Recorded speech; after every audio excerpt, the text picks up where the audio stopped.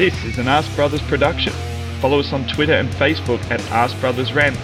Download all our content on SoundCloud, iTunes and Spotify. And if you like what you hear, don't forget to smash that subscribe button. Enjoy!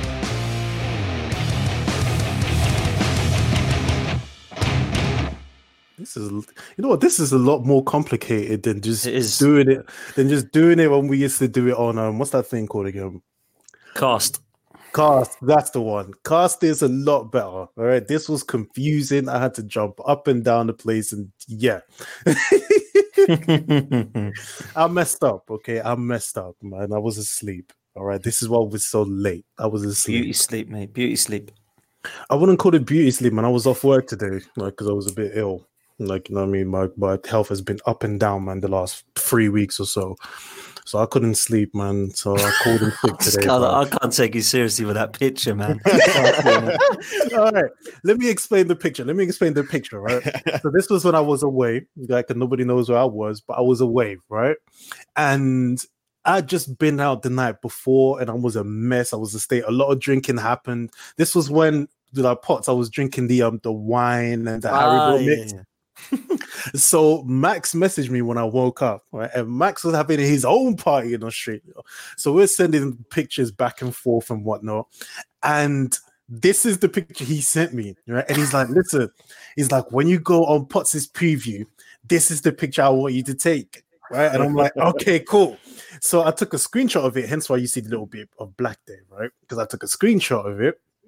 And I was going to have it on the pod's preview, but I already had an avatar and the avatar wouldn't change. So I thought, you know what, since I'm hosting tonight, I'm going to have it as my avatar. Funny enough, he's joining us in like 15 minutes or whatnot. So, yeah. So I finally managed to get that ugly, hideous picture up. And look Love it, mate. Love it. That's the story behind the picture, and that's the story behind me being an hour and 45 minutes late. I didn't sleep a wink last night, and I was catching up on some sleep. So sue me, you pricks. Sue me. I saw the messages you were having. Wait until Max gets on here. I've got a few things for him. But we have to entertain ourselves somehow, mate. Yeah, we did. Why don't one of you fuckers just call me? You've got my number, man. So if you was asleep, would you even heard it? Yeah, I sent you a voice note, man. But no, voice notes and shit don't work because my notifications are off of most of my apps, bro. You need to call me. You have my number, man. All right, mate. Next time, just fucking call me, man. My phone's always on. But anyway, like I digress and so and whatnot. It does bring the whole thing that this is actually Max's voice. You know, he's put on a black man's voice. So that picture makes it worth it while. This is I am Max's clone today. I've even got the picture. See, so now whoever truly thinks that Max is like, an impression of me, this is it. Like he genuinely is. It's all true. Right? Believe the rumors. All right, Max is just putting on the voice, and then he's going to have like his magic David Blaine act when he appears on the screen, and yeah, he's going to come and do two voices. Give it the old ventriloquist. Going to do two voices, but listen. To the two live watchers, welcome to this madness. My apologies for being late. Okay, like I've just mentioned, it's been a rough 24 hours, and I can only apologize to the people who actually wanted to watch this. To you fucks, yeah, I don't care. You lot can wait. Like, you know what I mean? But welcome, boys. Scunny, Potts, as always. Thank you for joining me, man. How you boys doing? Yeah, I'm good, mate. I'm good. All good, bruv. All good. Now that you've woken up, I'm looking forward to this, man. Oh Jesus, yes, I needed it, man. If you see my face right now, I look like crap, man. 24/7. See the 6'3" stop sign, bro. It's good. The weather's good up here, man. The stop sign, man. That was quality. Remember that the other day. Stop sign. Even he was like, "What?" Yeah, man. The guy's tall, but all skin and bone, man. Just skinny and shit, man. I always said Max looks like an AIDS victim.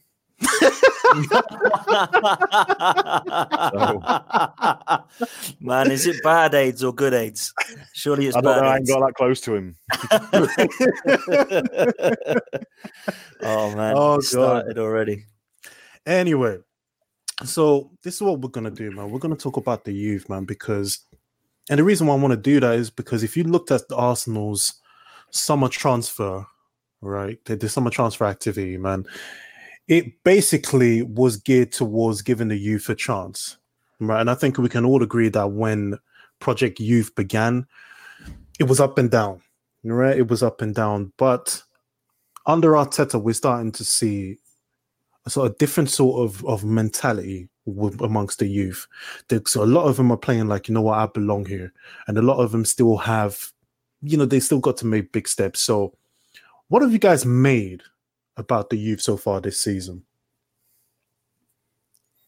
Well, we haven't really seen much of them. I think there's only been Nelson, Willock, Saka, and Martinelli and Guendouzi that we've really seen of the youth players.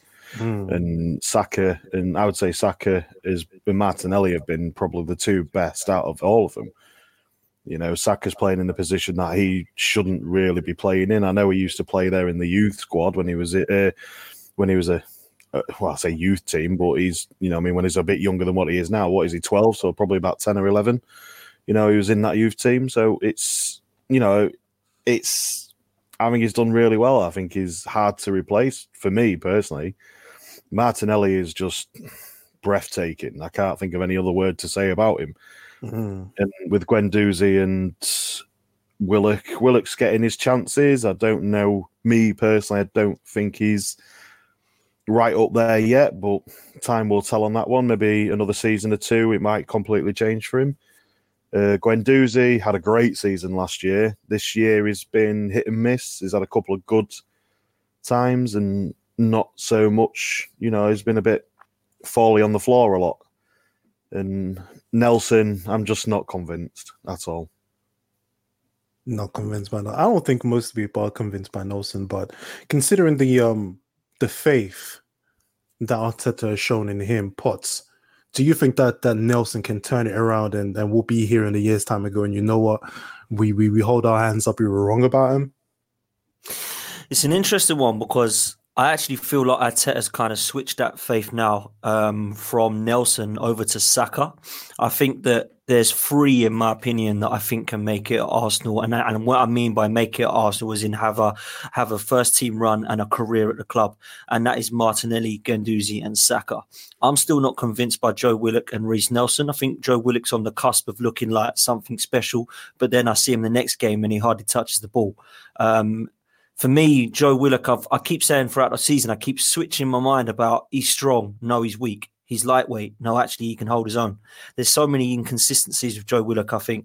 But those three players, for me, I look like straight away they have a future at the club. Now, with Guendouzi, I think what's interesting is I said a few weeks ago that he needs a role model. He needs somebody alongside him, like a leader, to put his arm around him and say, look, keep your head. You've got bags of potential. Stop doing the stupid stuff you're doing because I love your passion, but it's going to get you in trouble one day. What actually I've seen in the last few games is that I don't think he's needed one of those because there's younger players around him now and he sees himself, although he's the same age or near the same age, he sees himself as trying to help them out. And that's what I've noticed the last few games of Guendouzi and why he's played a little bit better. We've needed him the last two games. I think the Bournemouth game, I thought he was outstanding, but the Chelsea situation, that was a perfect sub for me. I just think that when you go down to the situation that we did with 10 men, when he came on, that's why he had such a good game because we weren't in a position where we needed somebody with a cool head. We needed somebody to give 110% like the rest of the team were. And I think Guendouzi has had a good season. I know a lot of people give him a lot of stick, but people seem to forget how young he still is. I think he's 20 just. And I look at the situation there and think maybe people don't see Matteo Guendouzi anymore as an 18, 19, 20-year-old. And maybe that's a positive. Maybe that's a good thing. To answer your question on Nelson, I do believe Arteta's seen something we haven't in training because for him to straight away look at him and maybe look and say, I did a lot for Sterling. Maybe this is the guy I can do a lot for. I just feel now on the pitch, the fans have really taken to Martinelli and Saka more. And that's why I think we're seeing them to shine as such now.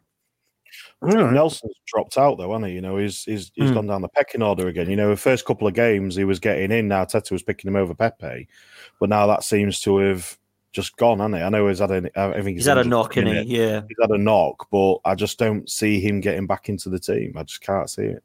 No, see, I don't agree with you. I don't agree with you because I think with Nelson, Arteta has seen something in Nelson that he hasn't seen in Pepe just yet, and that's work rate. In terms of going forward and in terms of, putting the ball in and beating a man and whatnot, that's not Nelson. He hasn't got that just yet, but you know that he's going to bump. He's going to run up and down. He's going to work hard. He's going to track back. He's going to help his fullback. He's going to do everything that Arteta says. That's what Nelson has for him at the minute. And I think that if he wasn't injured, he would have started maybe against Chelsea. I think he would have started against Chelsea. I don't know. I thought Pepe had a good game against Chelsea, to be fair. You know what? I gave him a -1. No, I think that was harsh. I gave him a -1. I don't know. I was annoyed like half of the game, man. My judgment wasn't the best, but I gave him a -1. But one player that I want to touch on, because we're gonna touch on these views individually, and that's Guendouzi. Guendouzi, we don't appreciate him for what he is. And that is, he is an annoying, petulant child. If he was playing for the opposition, right, we would hate him. But we don't appreciate him for what he is and what he does. And he is a disruptor. When there is chaos, there's no player better than this guy. But he can play as well. Let's not forget he was asked to play the Torero against Bournemouth. And he did that. He was in on Gosling really quickly, snapping into tackles, completed all his dribbles, nutmegs here, escaping the press here, goes down a little too easy. So, boys, why don't we appreciate this 20-year-old for the talent and for the disruptor that he is? Potts, I'm going to start with you. I think it's a great question, and it's something I've always asked. I mean, we all know Fergus doesn't rate him, and it seems that he can never have a good game. Whenever I speak to Fergus, he just seems to think that Matteo Guendouzi has been okay. Even against Bournemouth, he said to me that it was okay. Hold on, Potts. Go on. Man, the man, Fergus, half of the time, he can't even say his own name. So you can't, so you can't exactly expect this dude to make a right judgment on the 19, 20-year-old man. If you can't even say his own name, right? There you go, my bad. So carry on, bro. Carry on. But yeah, and to be fair, it isn't just him. There's a few people that seem to say that Guendouzi's just lost his head. Let's not forget that 15 years ago, we weren't saying that about Martin Keown and the kind of passion that we see from Guendouzi from younger players that we had in the Invincibles season. We had players like that were horrible to play against, that nobody liked in their side. And Matteo Guendouzi is one of them, which I've always liked. I love that bit of bite. I love the passion that he shows. Sometimes he can, that's why I said he needs that kind of arm around his shoulder, because he can lose his head, but I don't actually mind that about him. I just feel that people get frustrated with him because at the moment, some of the stuff he's doing is kind of regular.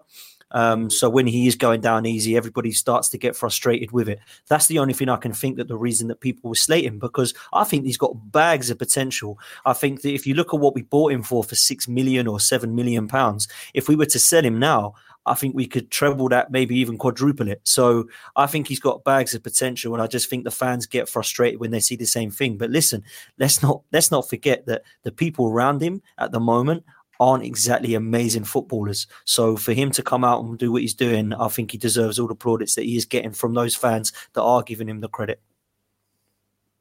Scunny. Yeah, I can't really. Well, I can say a bit more. I think the reason you got to think as well when he goes down easily, you got to think that every time he does seem to go down, he always wins a free kick. You know, and he's one of them type of players like we've just been mentioning. He's got, when he goes down, he wins a free kick. We get frustrated as fans because we want to see a bit more, a faster approach to a game. You want to see that fast going forward, but sometimes that can't always happen. So he takes the free kick. He's not afraid of a tackle. He's not afraid to get his foot stuck in there. He's not afraid to get a yellow card either. So, and you need players like that. And I mentioned it before about it especially against the Chelsea game. When the game turns into a bit more of a fight, a bit more of a scrappy game, there's no one better we've got in our team than Guendouzi to take that scrappy fight. He, like you said, Manny, and he gives 110% every time, and you can see that. And when that game does turn scrappy, I don't think he doesn't really lose his head to me.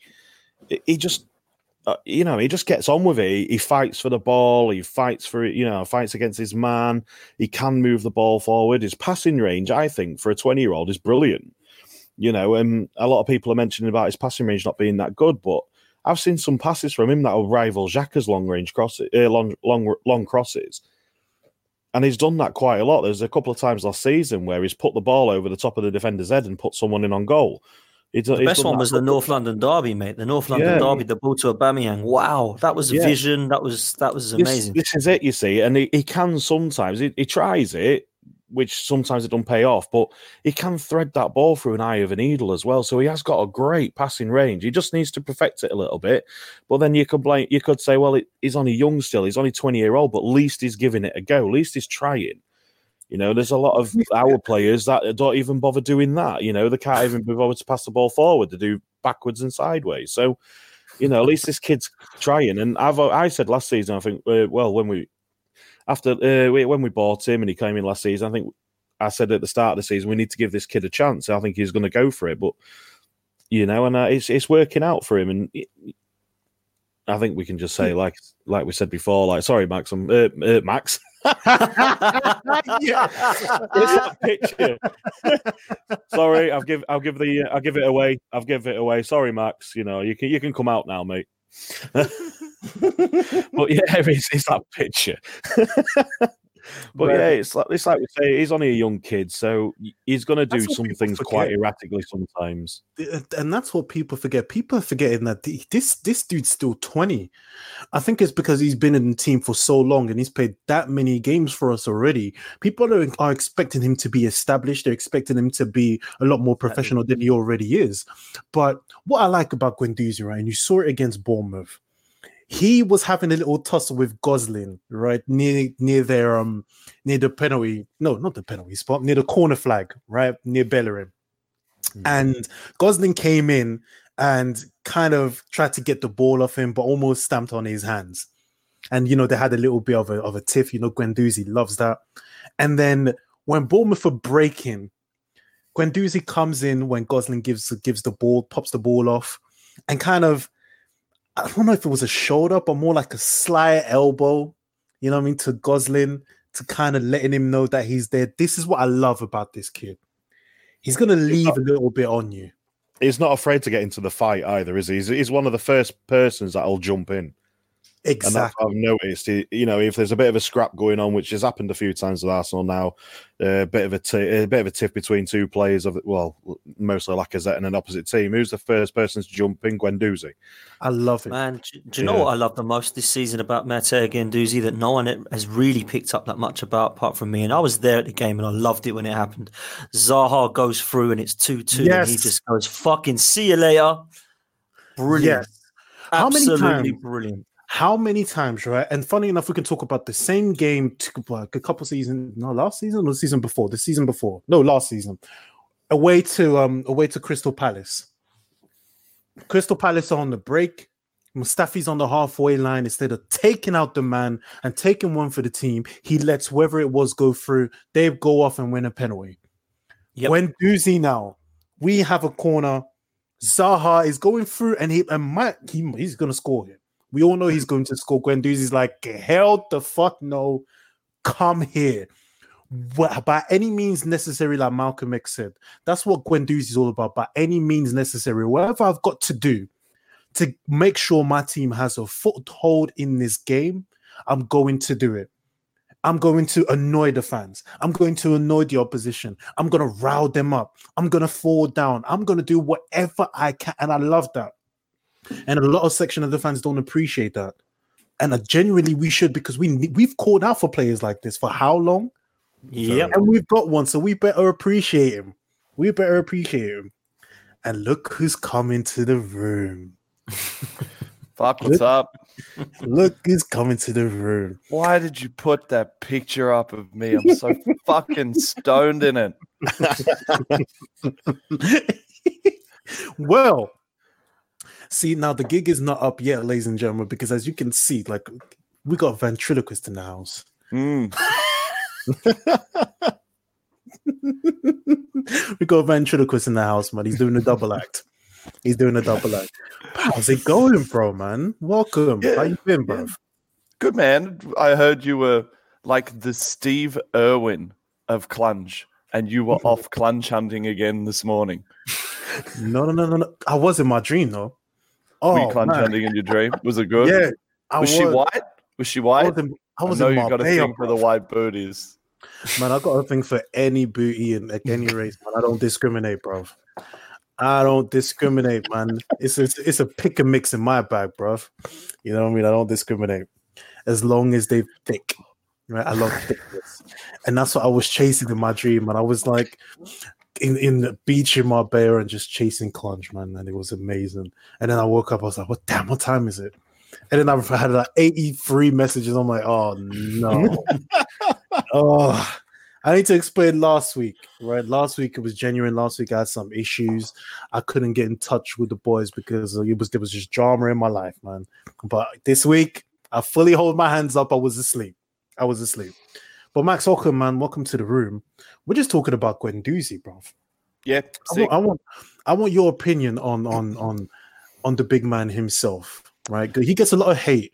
So give me some Guendouzi. Undue hate. Like, is he 20 yet, or is he still 19? He's 20. He's going to be 21. Right, yeah.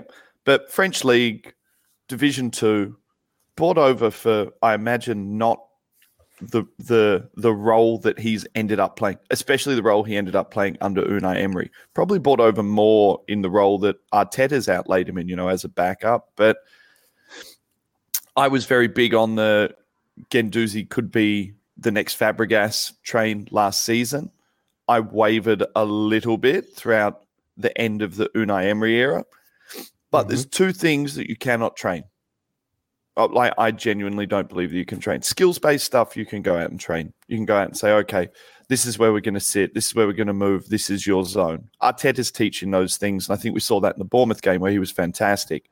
The thing you can't teach is how to have really big fucking testicles. And whatever anyone says about Guendouzi, that motherfucker needs a wheelbarrow when he goes to the shops to get milk just to carry his nuts. The way he fucking kicks people, the way he likes to fucking hurt people, the way he likes to wind up crowds, the way he enjoys being the pantomime villain. I love that. And I love that he's willing to take that role on board. I love that when one of his boys gets kicked, he goes over and fucking kicks them. He did it in the Bournemouth game. I've forgotten who got kicked, but Guendouzi he goes straight over and puts studs on the guy. And I'm like, you can't teach that. Guendouzi's the sort of guy on a Friday night out I want to be out with. I want to go out with him because I'm going to say some shit or I'm going to do some shit and get in trouble. And I need to know that my boys, regardless of what I've said or what I've done, they're in with me. And that's what Guendouzi is for me. And I think that in a team that still has some gaps and some skills gaps and some holes, that Guendouzi provides something intangible, something outside of footballing skill. And I imagine he's a great personality in the dressing rooms. I love there's like a picture of all the Arsenal players walking down the stairs at the start of the season, and Guendouzi's like sliding his ass down the rail with his hands up, like, whee! That's Guendouzi for me. Sticking his head out of a car after a North London derby, that's Guendouzi for me. Getting in John Terry's head, putting kicks on people. Did anyone mention when he fucking kicked Zaha and was like, nah, bruv, not going to fucking happen. And I'm like, I love you. I fucking love you, Guendouzi. Yeah, give that kid a season under Arteta. He's going to be amazing. We need to appreciate this kid, man. And I think he gets undue hate because of what he is. And there's this stigma in English football that when you're playing in the Premier League, you need to be hard and you need to be stern. You need to be that Martin Keown, that old school sort of player, that hard man, that Duncan Ferguson that everybody loves. But in an age where football, a lot of it is now a lot of play acting, a lot of gamesmanship, you need a player like Guendouzi, mate. You need somebody who's going to go to war no matter what and is willing to do whatever it takes to make sure that we win. If he's got to carry the ball 60, 70 yards, he's going to do it. If he's got to win a foul, if he's got to win a penalty, if he's got to get somebody sent off, if he's got to round the fans up, he's going to do it. And we don't have enough players like that. And we need to start appreciating this kid. Fuck you, Fergus. All right. Oh, it's undue. It's undue. This concept of like, oh, he falls over all the time. Buying fouls is an important part of the premiership. Damn right. Because it's such a helter-skelter league and it moves up and down the pitch so fast and it's so athletic that buying fouls, breaking up the play, feeling the contact and going down, like get it out of your fucking head that it's 1970 something. Get it out of your head that English football is a certain way. English football isn't English football anymore. It's global football, and it's got our English twang on it that we like, which is like helter-skelter fucking attack. Right? Get that shit out of your head and stop thinking about that stuff. Like, I mean, even look at like players like Gareth Bale went down constantly. Would anyone complain if, granted he's a spud and he can fuck off, but would anyone have complained if Gareth Bale had have come through our system and turned into the player that he was? Fuck no. You know, no one would have fucking cared. I've got friends who are Palace fans and they're like, do you realize how much Wilf Zaha buying fouls and going down, how important that is for the way that Palace play, for the way that they're able to then execute free kicks? You know, and as we get, you know, guys like Pepe, I don't know whether we're going to consider Pepe a youth player. I guess we're not going to consider him a youth player. But, I mean, he's just over that hill into, I guess, like a young adult player, if you want to look at it. But, you know, bringing players like that in with that sort of delivery and then having a player like Guendouzi who's going to buy 4 or 5 fouls in a match, all of a sudden that brings in an attacking element that allows us to score from set pieces. If we bring in these guys like Mari and, you know, have guys who are better at scoring from set piece, all of a sudden that's going to have an effect as well. So all this shit about like, oh, I don't like him because he flops around too much. Shut the fuck up. I love it. I made that point. I did make that point, but it wasn't as graphic as Max is there. Yeah. No, man. Sometimes, you know what, Scotty? Sometimes you just got to come out and say it, man. You got to say it from your gut, and you don't care about the situation that you're in. I did mention about the fact that he wins us. You know, he wins us the fouls. He wins us them yellow cards. You know, and he's not afraid to take. He's not afraid to take yellows either. So, and that we need that. What we need, yeah. And I think the interesting thing is that he's not getting spoken about as a youth player. Hold on, Max. Hold on. The thing I wanted to say, right, and this goes back to last week, is that us being so nice, yeah, us being so easy to play against, us being, you know, everybody's second favorite team. A lot of the time, we never used to get the rub of the green. A lot of the time, we weren't the ones that were, you know, going down easily. We weren't the ones who were doing that stuff, but oppositions used to do it to us, and we would always get in trouble for it.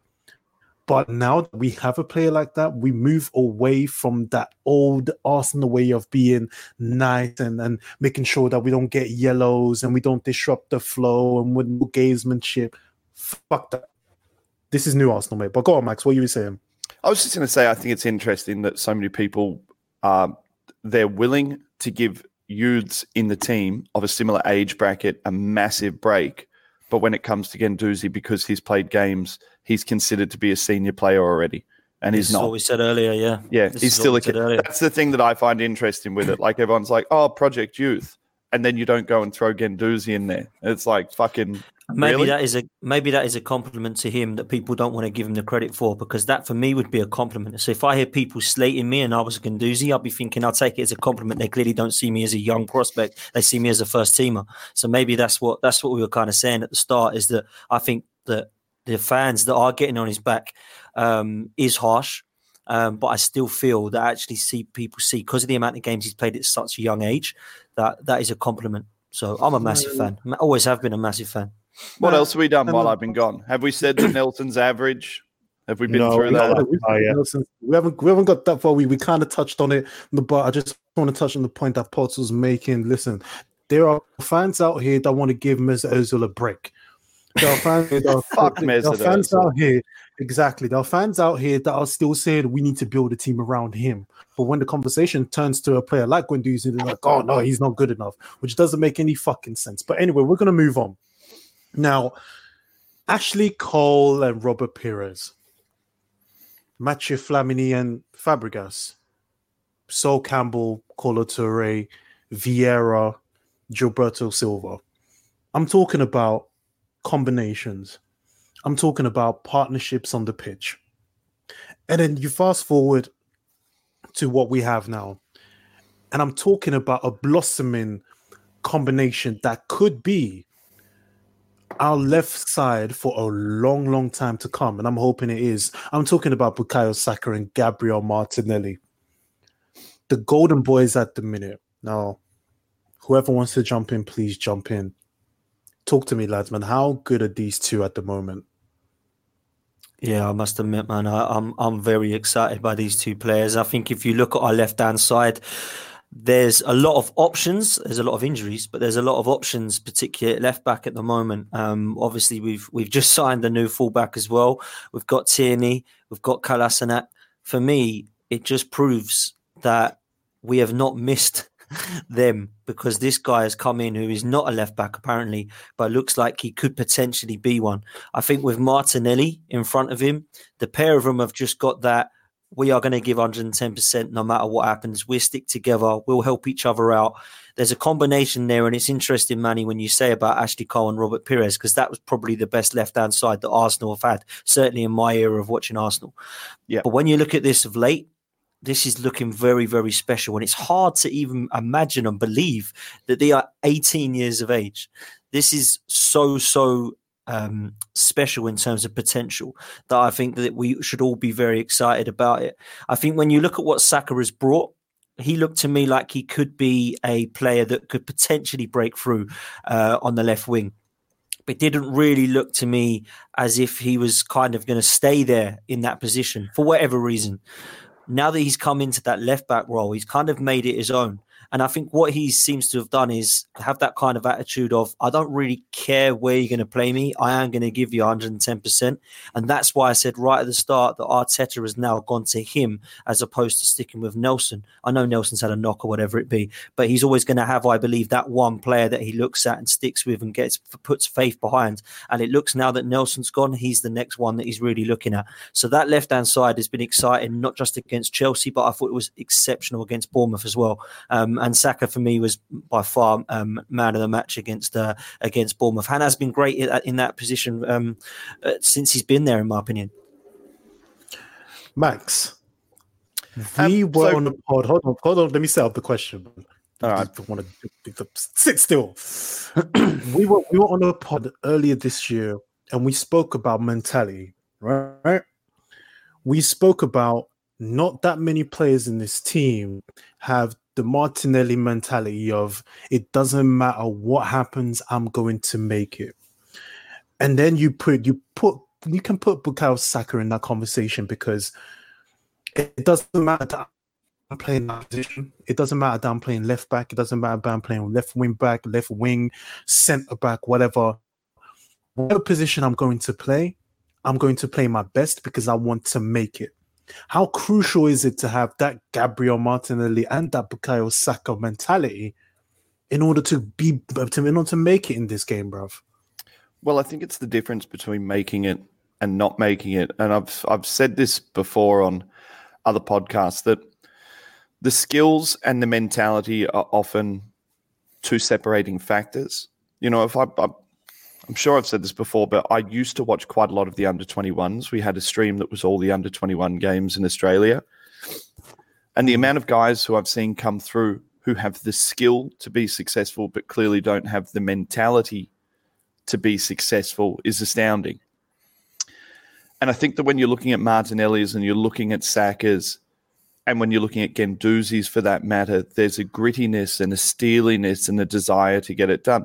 Now, Reiss Nelson is probably one of the most dominant under-21 players I've ever seen, like absolutely dominant at under-21. Now, I'm not sure whether that's a lack of physicality. I'm sure there is an element of lack of physicality there, but I would say that's a mentality thing, a belief thing, not being able to stand up and go into a first team and say, I belong here. This is my role and this is what I'm going to do. Now, on Saka, I just want to say two things. Number one, I'm more excited about Saka than I am about Martinelli, right? So everyone's losing it about Martinelli. I am, not that I am not losing it about Martinelli, but I am very, very much, very, very big on the Saka train. I don't just think that there's a good player in there. I think that there's potentially an absolutely world-class, like world-class player in there. Big statements, big shouts. I don't see anything that he doesn't have. He's deceptively strong. He's very fast. He finishes intelligently, like roofing the ball from that angle. That's basically the only option to a player at that age. That's like Alan Shearer shit. That's like, I have one option here. I'm just going to blast it and it's going in and that's it. The way he crosses the ball, the way he delivers the ball, the way I don't get fearful of him in tight spaces. When he's on the ball and he's on a wing, I don't get fearful about that at all. So I wanted to put out there, that's the amount that I think about this kid. But I think we need to pump the brakes. But I think we need to pump the brakes a little bit on the idea that he's going to be a left back. I understand that he's there and he's currently doing it. There were things against Chelsea where I was like, okay. He got absolutely bummed by, what's his name, the triple-barreled bloke's name? Oh, Hudson-Odoi. Hudson-Odoi. He got absolutely bummed by him for half an hour before we got our shit together and got on the front foot.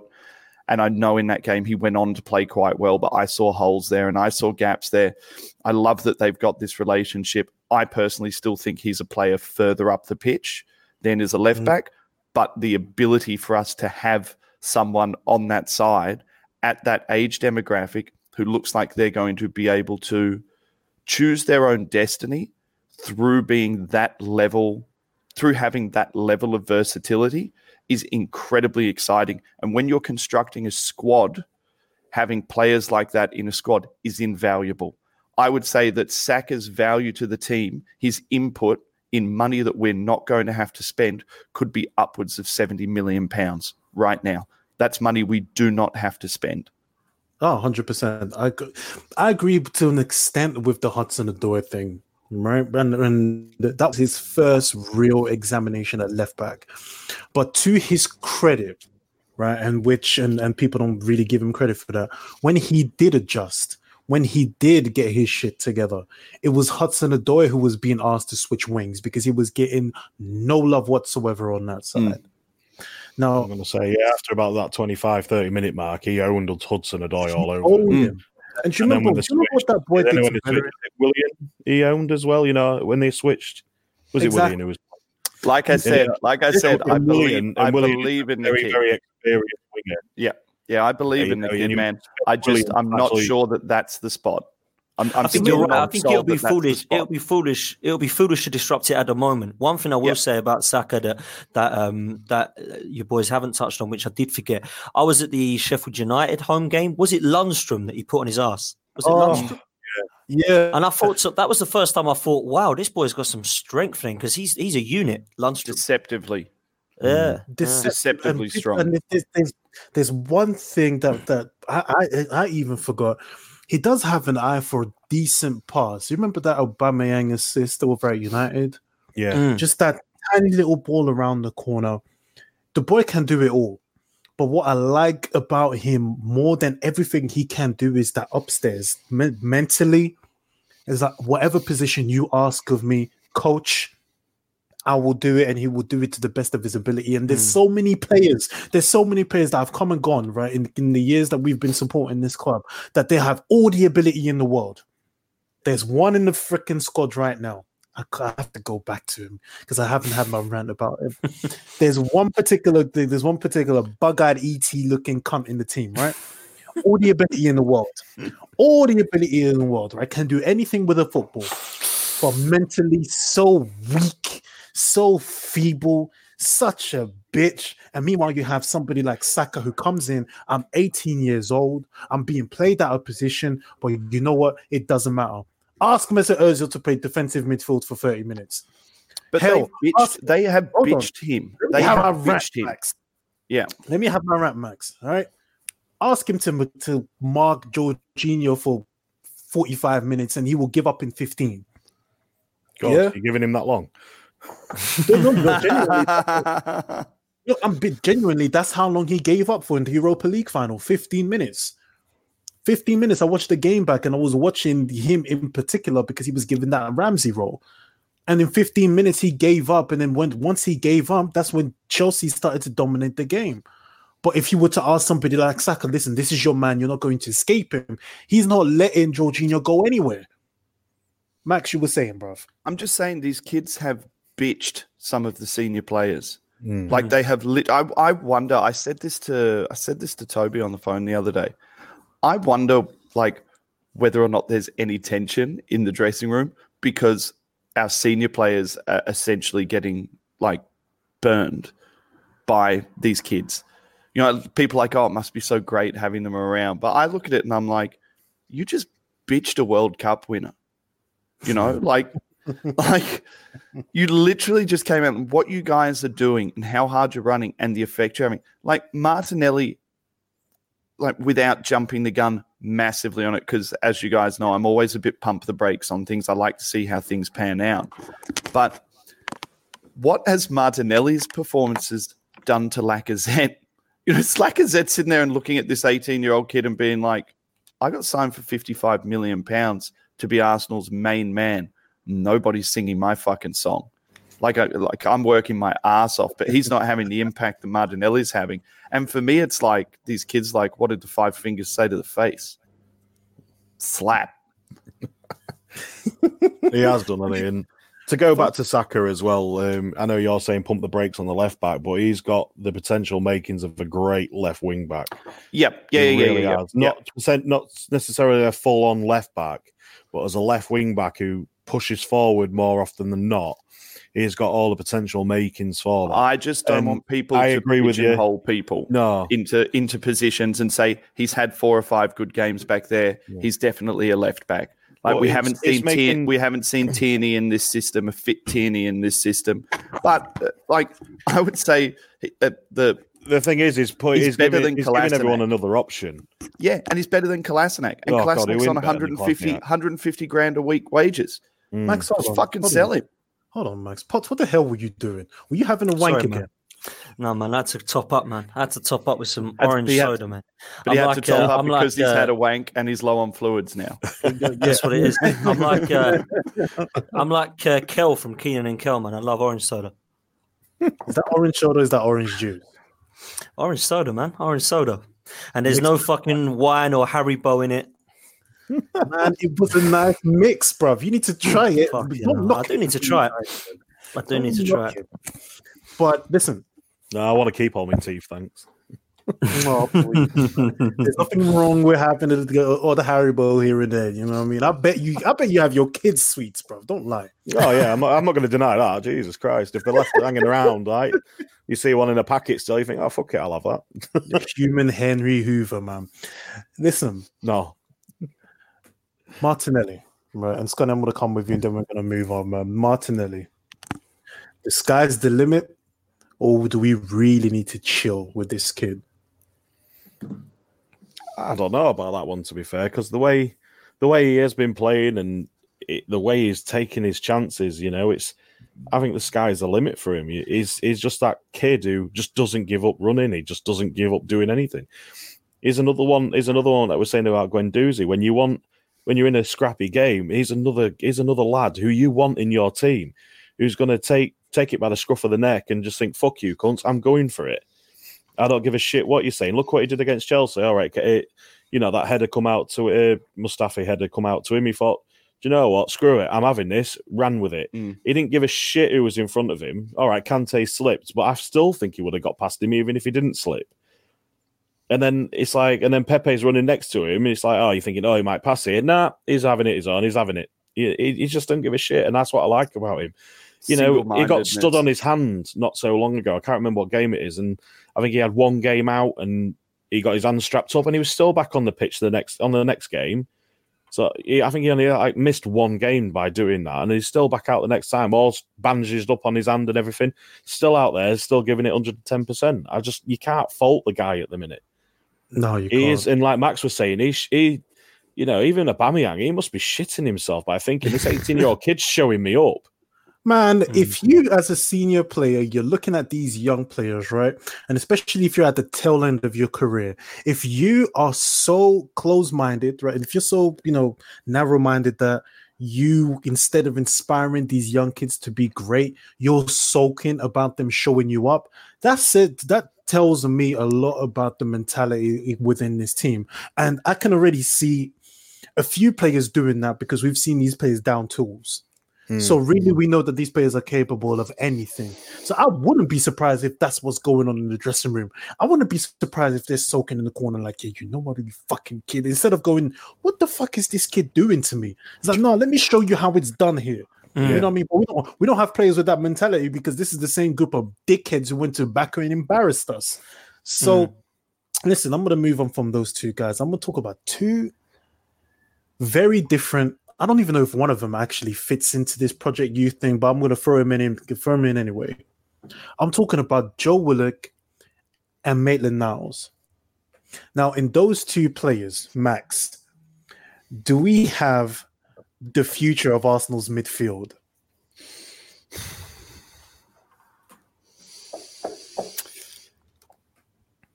Hurry up, bruv. Man, it's a very difficult question because, like, the fan inside me, who is a massive Ainsley Maitland-Niles fan, I'm a massive, massive Ainsley Maitland-Niles fan, and I have been for a really, really long time. So throughout when people had dissenting voices about him and things like that, I was a fan of him. I still am a fan of him.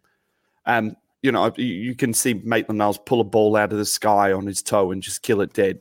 And you can also see him stand there and the defender take the ball off his toe and he stands there. He's like, all right, man, you did that. Takes a fucking puff out of his blunt. But still got Zaha in his pocket, hasn't he? Yeah. But with his blunt and his house keys. I think that the Arteta mentality, this is genuinely what I believe, with the way that we appear to be looking to rebalance our squad as far as where we're going to spend our money on transfers, with the emergence of Martinelli, with the emergence of a lot of the youth, I've got a feeling that's what Arteta's thinking. I've got a feeling this Suarez signing speaks volumes to the fact that Arteta believes that Ainsley Maitland-Niles has to move into the midfield. The time he spent at right back, the fact that he's been pulling into a right of a 3 system at right back anyway, the fact that we've been crying out for a ball carrier, someone who can beat a guy, someone who can get in between the lines, someone with a pass. Don't forget, Maitland-Niles has goals at youth level as well. Absolutely. And if we're talking about money saved, at the bare minimum, there's squad money saved. You know, 20 grand on a squad, 20 million pound on a squad player, 30 million pound on a squad player. And I believe you can make cohesive midfields out of these guys. What Maitland-Niles is, we've now really got no idea, and that's an issue for us as fans, and that's an issue that Arteta has to unsolve. Because when he came through, we were convinced he was a deep-lying midfielder. Then we were kind of led to believe that he was a right-sided forward for a period of time, wing back for a period of time, apt right back for a period of time. So Maitland-Niles, I'm going to put just on the side. I'm just going to put him on the side, and we'll see what happens with him. All the skill in the world, all the ability in the world. Joe Willock, legitimately, if he could just start stringing together performances, and if he can start taking what Arteta has to say to him and turning it into genuine performances, that boy's got the lot. We've seen him score crackers. This goal against Liverpool, like we're talking about, we need midfielders with goals. We need midfielders who have a shot. Well, Willock's got that. I only read the other day that he's over 6'1". The boy does not look that tall to me. Like, he's on quite a thick frame. He's super fast. Someone put up his stats the other day, and he's got, like, in the games he's played, he's in basically the top 5 parameters for everything, like running distance, tackles made, interceptions made, and he falls down in dispossessions, and his passing stats are the 2 that he falls down in. I think he gets dispossessed a huge amount because he dwells on the ball a little bit. But, I mean, that's all coming with experience. So in my really, really, like, incredibly roundabout way, have we found midfielders that are going to move us into the future? Yeah, I think we have, but I think we have out of necessity more than anything, because I don't think Arteta's looking at that midfield and thinking, I want to spend millions and millions of pounds there. I think he's looking at other ends of the pitch. Yeah, and I'm hoping he is. Potts! You've criticized Willock all season. We've had conversations, bro. You're like, I don't think this guy's going to make it. You've been a doubter, bro. You've been a doubter, right? Now, you watched the Bournemouth game just like I watched the Bournemouth game. And this was kind of for us as fans, it was our reintroduction into Joe Willock because he hasn't been in the side. He hasn't been in the side since Ljungberg, was in charge, and he wasn't great under Ljungberg. And people was like, hey, Ljungberg worked with him, and Ljungberg's the reason why he is what he is now. But are you starting to change your stance a little bit with Joe Willock after that little performance you saw of him against Bournemouth? Yeah, it was a great performance against Bournemouth. What I like about him the most is the fact that he's got some drive when he goes forward with the ball. I'm still not convinced. That this guy is going to make it at Arsenal. I said at the start of this pod that I think there's three that are going to make it, and I stand by that, and they are Guendouzi, Saka and Martinelli. I personally disagree with Max. I think Martinelli would be the best of the three. I think that guy really has got everything, and the stats are proving it. I think the last time that he's actually anybody come near that was Nicolas Anelka. If he's half as good as him, I'll be really impressed. Running down on goal like that looks superb. We've already mentioned why we think Saka will make it, and Guendouzi also. I'm not too sure about Maitland-Niles and Willock. If they do make it at Arsenal, I don't believe they'll be first teamers. I think they'll be around the squad. And sometimes that's not bad. If players like that are Arsenal through and through, then sometimes you need that for the dressing room. Love him or hate him, Ray Parlour, he was like that. He was an Arsenal through and through. People used to say he wasn't the best player. No, he wasn't. But he was a legend in his own right because he loved the club and he put his life on the line for it. And sometimes that is what you need in the dressing room. You look at Carl Jenkinson to how bad he is, how poor he was as a footballer, how shockingly bad he was as a footballer. But in the dressing room, he was basically living the dream that we would all love to live. Sometimes for the dressing room, you need that, and that kind of gets you through certain games. So for me, if Joe Willock and Maitland-Niles are going to be at Arsenal for the future, I don't think it will be in the first team. I personally don't see Ainsley Maitland-Niles as the centre midfielder that Max does. But listen, I hope I'm wrong because they both got potential. Don't get me wrong. I'm just not seeing that. I put them in the Nelson bracket for me. I don't put them in the Saka or Martinelli bracket. Saying that, Manny, I was impressed with him on Monday night, Joe Willock, and a lot of people said that it was a poor second half he had. I don't think anyone was amazing in the second half. To be fair, it was a boring second half. First gear was boring. Really poor second half. Yeah. But Joe Willock, great game from him. To be fair, on Monday night. Dan, people will complain about anything. Go on, bruv. I was just going to say, is the fact that Maitland-Niles is a 7 out of 10 player in 3 positions mean that Maitland-Niles is actually more likely to become more of our James Milner stopgap, long-time squad player, 25 games a season?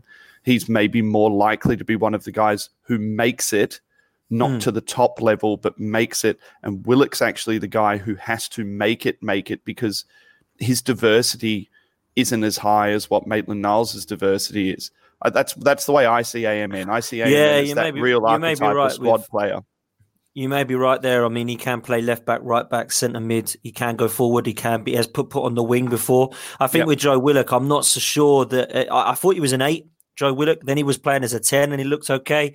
And then it was just like okay performances. He has sort of scored a couple of crackers, don't get me wrong, but he's also missed some absolute sitters. And it to me seems like it's one or the other with Joe Willock. Ainsley Maitland-Niles is probably more of a consistent 7 out of 10 performer in those positions. You're right. And maybe he could be our James Milner. But I'm just not convinced that he's going to be a first team player along with Joe Willock. I think that what's his name up front as well, we haven't mentioned. Bloody hell, why is that gone out my head? Nketiah, sorry. Those 3, I just don't see that they're going to make it in the first team. That's all. Blah. I got chewed out on Twitter for saying that we should put Willock out on loan next season because I genuinely think if he went and got a full season of football in a Premier League side, that's going to be the best opportunity for us to get back the player that we may need in a year or so, not trying to integrate him in bits and pieces. And people called me mad. See, part of me agrees with that, right? But I think he should have gone out this season as opposed to next, because now with the attributes that he does have, right?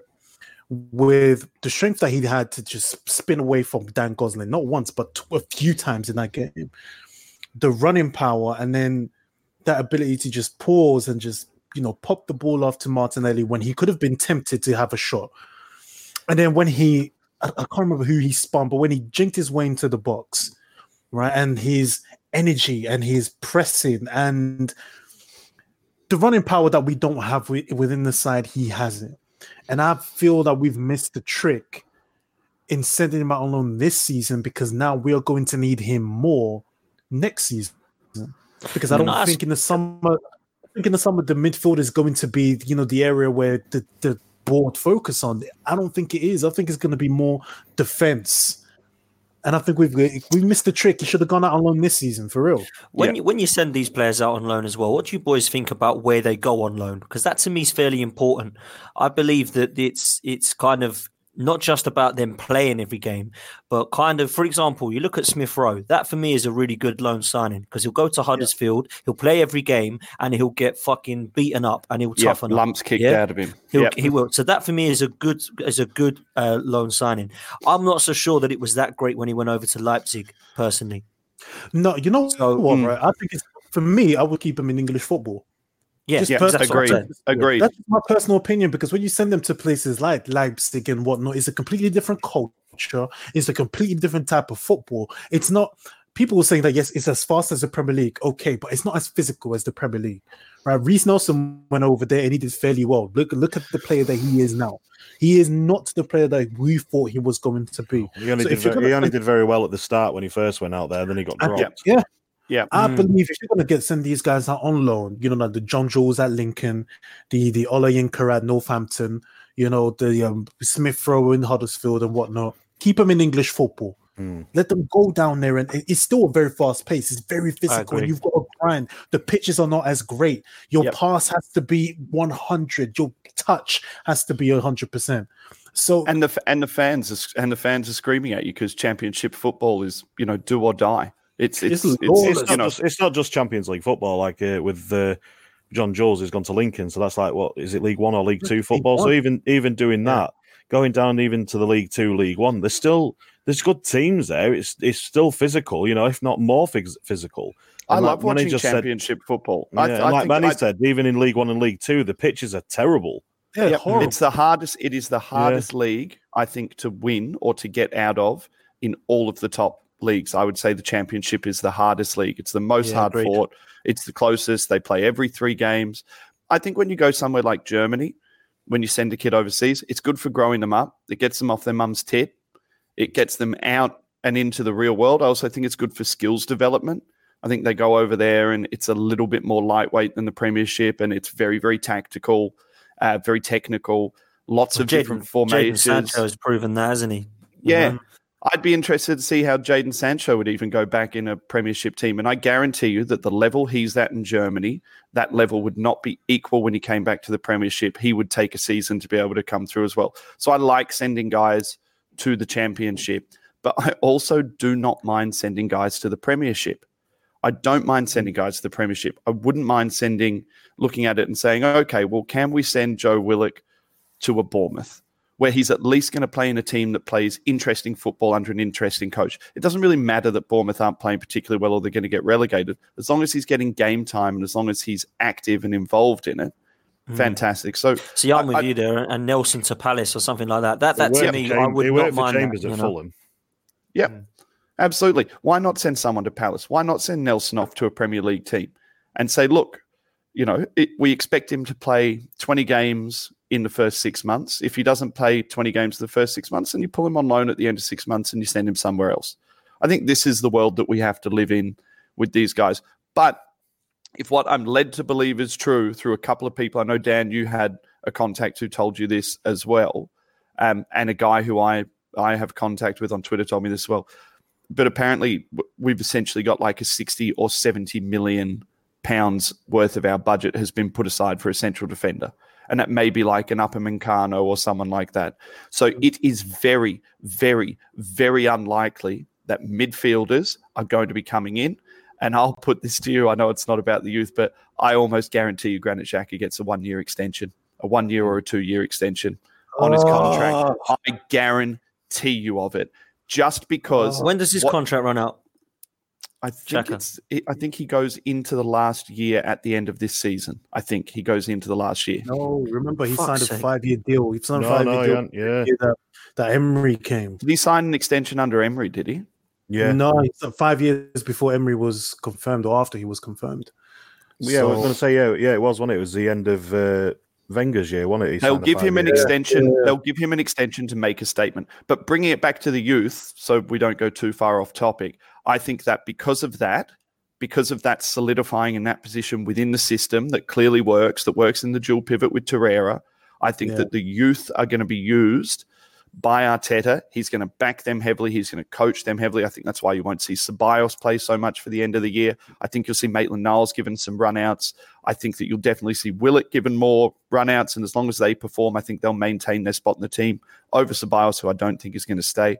We're going to backfill the team with this youth. This youth is theoretically going to save us £100 million in transfers that we may otherwise have needed to make while we backfill our defence, move on the old blood, readjust what the age demographic and the skill demographic and the weighting of that defensive area is.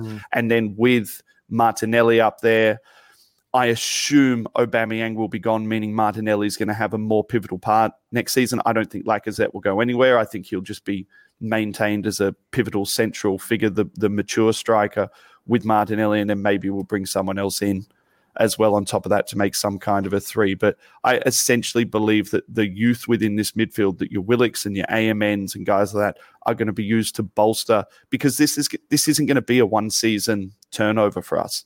It's not going to be like we're going to go out and spend £40 million and we're going to get this dominant defensive midfield and we're going to go get £60 million worth of Upamecano and we're going to replace Aubameyang. These kids are going to be used at least over the next 2 seasons while we start strengthening and pulling other areas. And I think the midfield will probably be the last part that we attack. Yeah. And that was the part I wanted to go into, but thanks, Max, for doing that, because you save us another 10, 15 minutes. And I want to go outside and celebrate Brexit. Does everyone agree? Does everyone agree with that this is essentially the plan and that it's a money 100%. save? Yeah. And this is why, when certain people go at our young players so hard, and when they say that they're not good enough, we need to get rid of them. I'm like, do you understand that these players, these youth players that we need to back, they are pivotal to how we do business in the next few years? Because don't be surprised if the Sakas or the Martinellis go on to be the players that we think they're going to be. They will be gone for 80, 90 million while we reinvest, while we do what Liverpool did with Coutinho, while we do what so many, what United did with Ronaldo, right? Do not be surprised that these youth, but we need them to actually be the players that we think they're going to be, because that's our moneymaker right there. Yeah. Yes, they may win us a title here and there. And I'm not saying Premier League title, I'm saying a title. It could be FA Cup, it could be Europa League, it could be whatever. But at the end of the day, if they are going to be a success, we are going to sell them for big money. So they need to be a success, mate.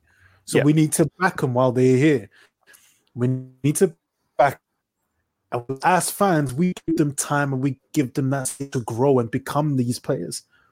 Because if they fail, we're in trouble, mate. But can I just add something that the godfather of football, in my opinion, Clive PFC from Arsenal Vision, who I just think Clive is just the fucking best, the best of the best out there.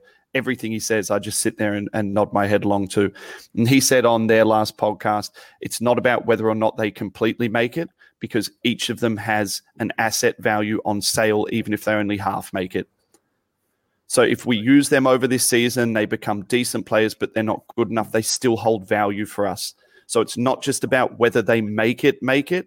It's about whether they either make it or whether they end up doing an Iwobi for us and creating £35 million worth of revenue coming in on the sale of them. And just finally, I think it's just a something to think about as well, to get excited about the kids, to back the kids, but also to understand that some of them are not going to make it and not trying to force the issue. And that's the way I feel about, I know I've been given some shit. I know Steve, who's got a bit of a chubby for the kids. Oh my God. You just had to do it, didn't you? I had to put it in. I know Steve will listen. I love you, Steve. But like guys like Eddie, I honestly don't believe. People saying that next season we could lose Aubameyang and go into the season with Martinelli, Lacazette, and Nketiah. I don't believe that.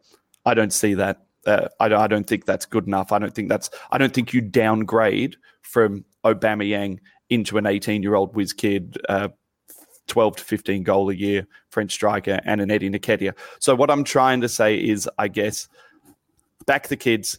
They're going to save us a fortune. They all have on-sale value, but also be realistic, guys. Be realistic when you're watching performances and try and not get clouded in the idea that these kids are ours and they have to make it regardless. If they're not good enough, sell them and bring someone in who is. Fair play. Scunny and Potts, final word with you guys, man. What's your take on this shit? I think what we have to be realistic about is kind of the fact that there is some exciting youth here. And I don't really remember a time where we've had this much potential coming through at the same time.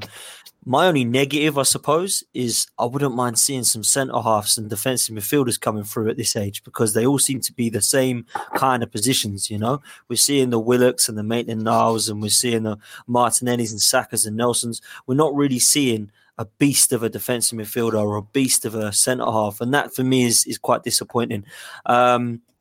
I'd love to see that come through. I think we have to be realistic. I don't think they're all going to make it, and I still stand by it that these three are going to be special for us: Guendouzi, Saka, and Martinelli. Fair play. Scotty? I have to agree with Dan, you know, especially with the three that I mentioned with Nelson, AMN, and Willock. I'm the same with him. I feel the same way as he does, so I won't go into it too much. But it's... yeah, I agree with him as well. Like, we don't see these centre-backs, you know. That's the issue that I'm finding. We're not seeing these big centre-backs or even a decent centre-back youth player that looks like he's coming through anytime soon. It's, you know, if you even look to the past, you know, we had Robin Van Persie, we had Cesc Fabregas, Flamini, you know, they're the only ones that I can really think of off the top of my head that come through the youth system that look to be special players, and there's not very many. You don't see many of them coming around at Arsenal. Centre backs develop later, though, much later. So it's very hard to pull them through from youth and put them into the first team. I mean, even someone like, you know, Manny's favourite player of all time, Koscielny. Even Koscielny didn't come through out of the second division of the French league until he was like, what, 24, 25. Sucker les bleus, Manny. Sucker les bleus. Fuck him. Scotty, go finish what you were saying, man. Fuck you, Max. I can't be asked. Go on, Max. You finish. Anyway, I've said my bit. I completely agree with you. I just think it's very hard to develop centre-backs out of... I don't know about that. There has been some good centre-backs who are looking youngsters. You know, Umtiti come off the scene quite quickly. He was only a young lad when he first started. Where was he? Marseille? Was it Marseille or Lyon? I can't remember which one it was. It was Lyon. Have we ever bought a centre-back from youth the whole way through? No. I can't think of one. The only person I think was... No, I was going to say... Tony Adams weren't too bad. No, but I don't think he come from our youth, though, did he? Tony Adams was, yeah. He was 17 and then 21 as a captain, yeah. No, there you He's go, the only one I can think of, though. So that probably is the only one. Yeah. Man, that was back in the 80s, man. Yeah. Jeez, dude. But carry on, Scotty. Martin Keown, sorry. Yeah, Martin Keown was another one, wasn't he? Yeah. 80s as well. So it was a long time ago. Yeah. Again, so these are a long time ago. So you do get these centre-backs that do come through and they look really good. All right, Umtiti's got bloody glass ankles, so... that's another thing, but we need to find these centre backs and we need to find stuff like this and youth systems. So you're not going out and spending the Virgil van Dijk monies and the Harry Maguire monies on centre backs, and that's what we're struggling with. You know, and that's always going to happen. We're not going to be able to afford these guys. If Harry Maguire can rake in 85 million, how much do you think Van Dijk will be worth now? Yeah, but Van Dijk is actually a good defender. Maguire is I was on about the money worth, not the actual thing of him. Listen, you know, even John Stones has been terrible for Man City, and he cost 50 million. Manchester United are the best. They're like a fucking sitcom. But we're not going to be able to afford this type of money. Arsenal are never going to spend between 50 and 100 million on a defender, and this is what we're going to have to do. Imagine if we did, Scunny, and we bought fucking Maguire, man. Imagine if after all these years, right? He was good at Sheffield United. Man. Imagine you're like, Arsenal finally going to spend money on a big dominant centre half and this fucking Maguire, man. Imagine that. Exactly. I mean- You'd be pissed, wouldn't you? Oh, fuck that, man. I'd be What a so what a great pissed way to off. finish the pod. Just laughing at Man U, just vigorously. Yo, they just signed Igalo on loan, man. They just signed Igalo. I was going to say that on the next one that we're on in a bit. Mm. It's funny when you think that you might get Josh King and then you end up with Igalo on loan, man. What the fuck's going on? Or was it Cavani? Is it Cavani they started with? Then it went to Josh King, and now it's gone to fucking Igalo. They've gone from Luka Jovic to Cavani to Josh King to fucking Igalo, right? Who just come from Shanghai Shenhua. We don't even know if he's.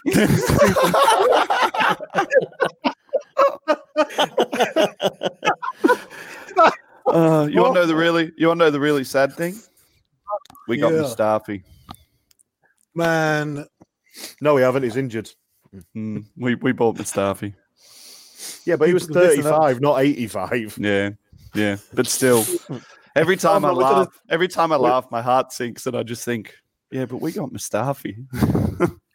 And we paid Come on, 50 man. million less. and we still laugh at people, man. That's how we get our entertainment in. You know what I mean? Yep. We got to look at it and go for what's his name? Gideon or Gideon? I don't know. Man United. You got to listen. We're gonna end it on that, man, because as bad as for us, we still have time to laugh at United. That tells you everything you need to know about how far they've fallen. So, boys, Brexit's around the corner. 4 minutes away. This country's fucking stupid. I hate all you dickheads. Fuck all you cunts. I hope you burn in hell.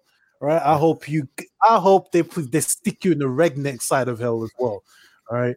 Fuck all of you lot. Potts, thank you for joining me, bro. Been a pleasure. Man. Everyone get your serious hat on. We've got to go on to same old Arsenal in a sec, so I'm just going to get my serious hat on. I need to get my fucks. Yeah, no more fuck, fucks and cunts. fuck, cunt. Get it out while you All right. can, yeah. Well, you All can't right, swear. Steve Joe. No, you can swear on there, man. Just not with the like same the amount Arse of Bros venom. way. Yeah. Yeah, you can't look deep in the camera and just be like, "You're a cunt." Well, I'm not gonna Don't do that again. Oh, you look even jeez. worse doing that. I thought you was an AIDS victim. Fuck, you know. Wait, I can match. Let me match Man, the you can avatar. swear. You can swear. Actually- You can swear. You know you can swear. match it. No, just forget it. Just forget it. But yeah, so yeah, we're gonna just jump on a fucking same old Arsenal. Like I said on top of this, man. Fuck you, Brexit, and all you Brexit voters. If you're a Brexit voter and you're watching this, I hope that somebody sticks a spiked dildo up your fucking ass and rips your spleen out. I would have voted for Brexit. I would have voted for Brexit. And this is what I'm gonna- Conservatism. Make England great again. This is why I'm gonna break your fucking jaw, you prick. Yeah. well, Anyway, fucking come over here, bro. Get on a plane. I'll show you the snakes and the crocodiles and the sharks. They can bite your black ass. no. You keep me away from all the snakes and sharks, man. Having to deal with you is bad enough. But listen, man. Love you, fuckers. All right, bye. Latest.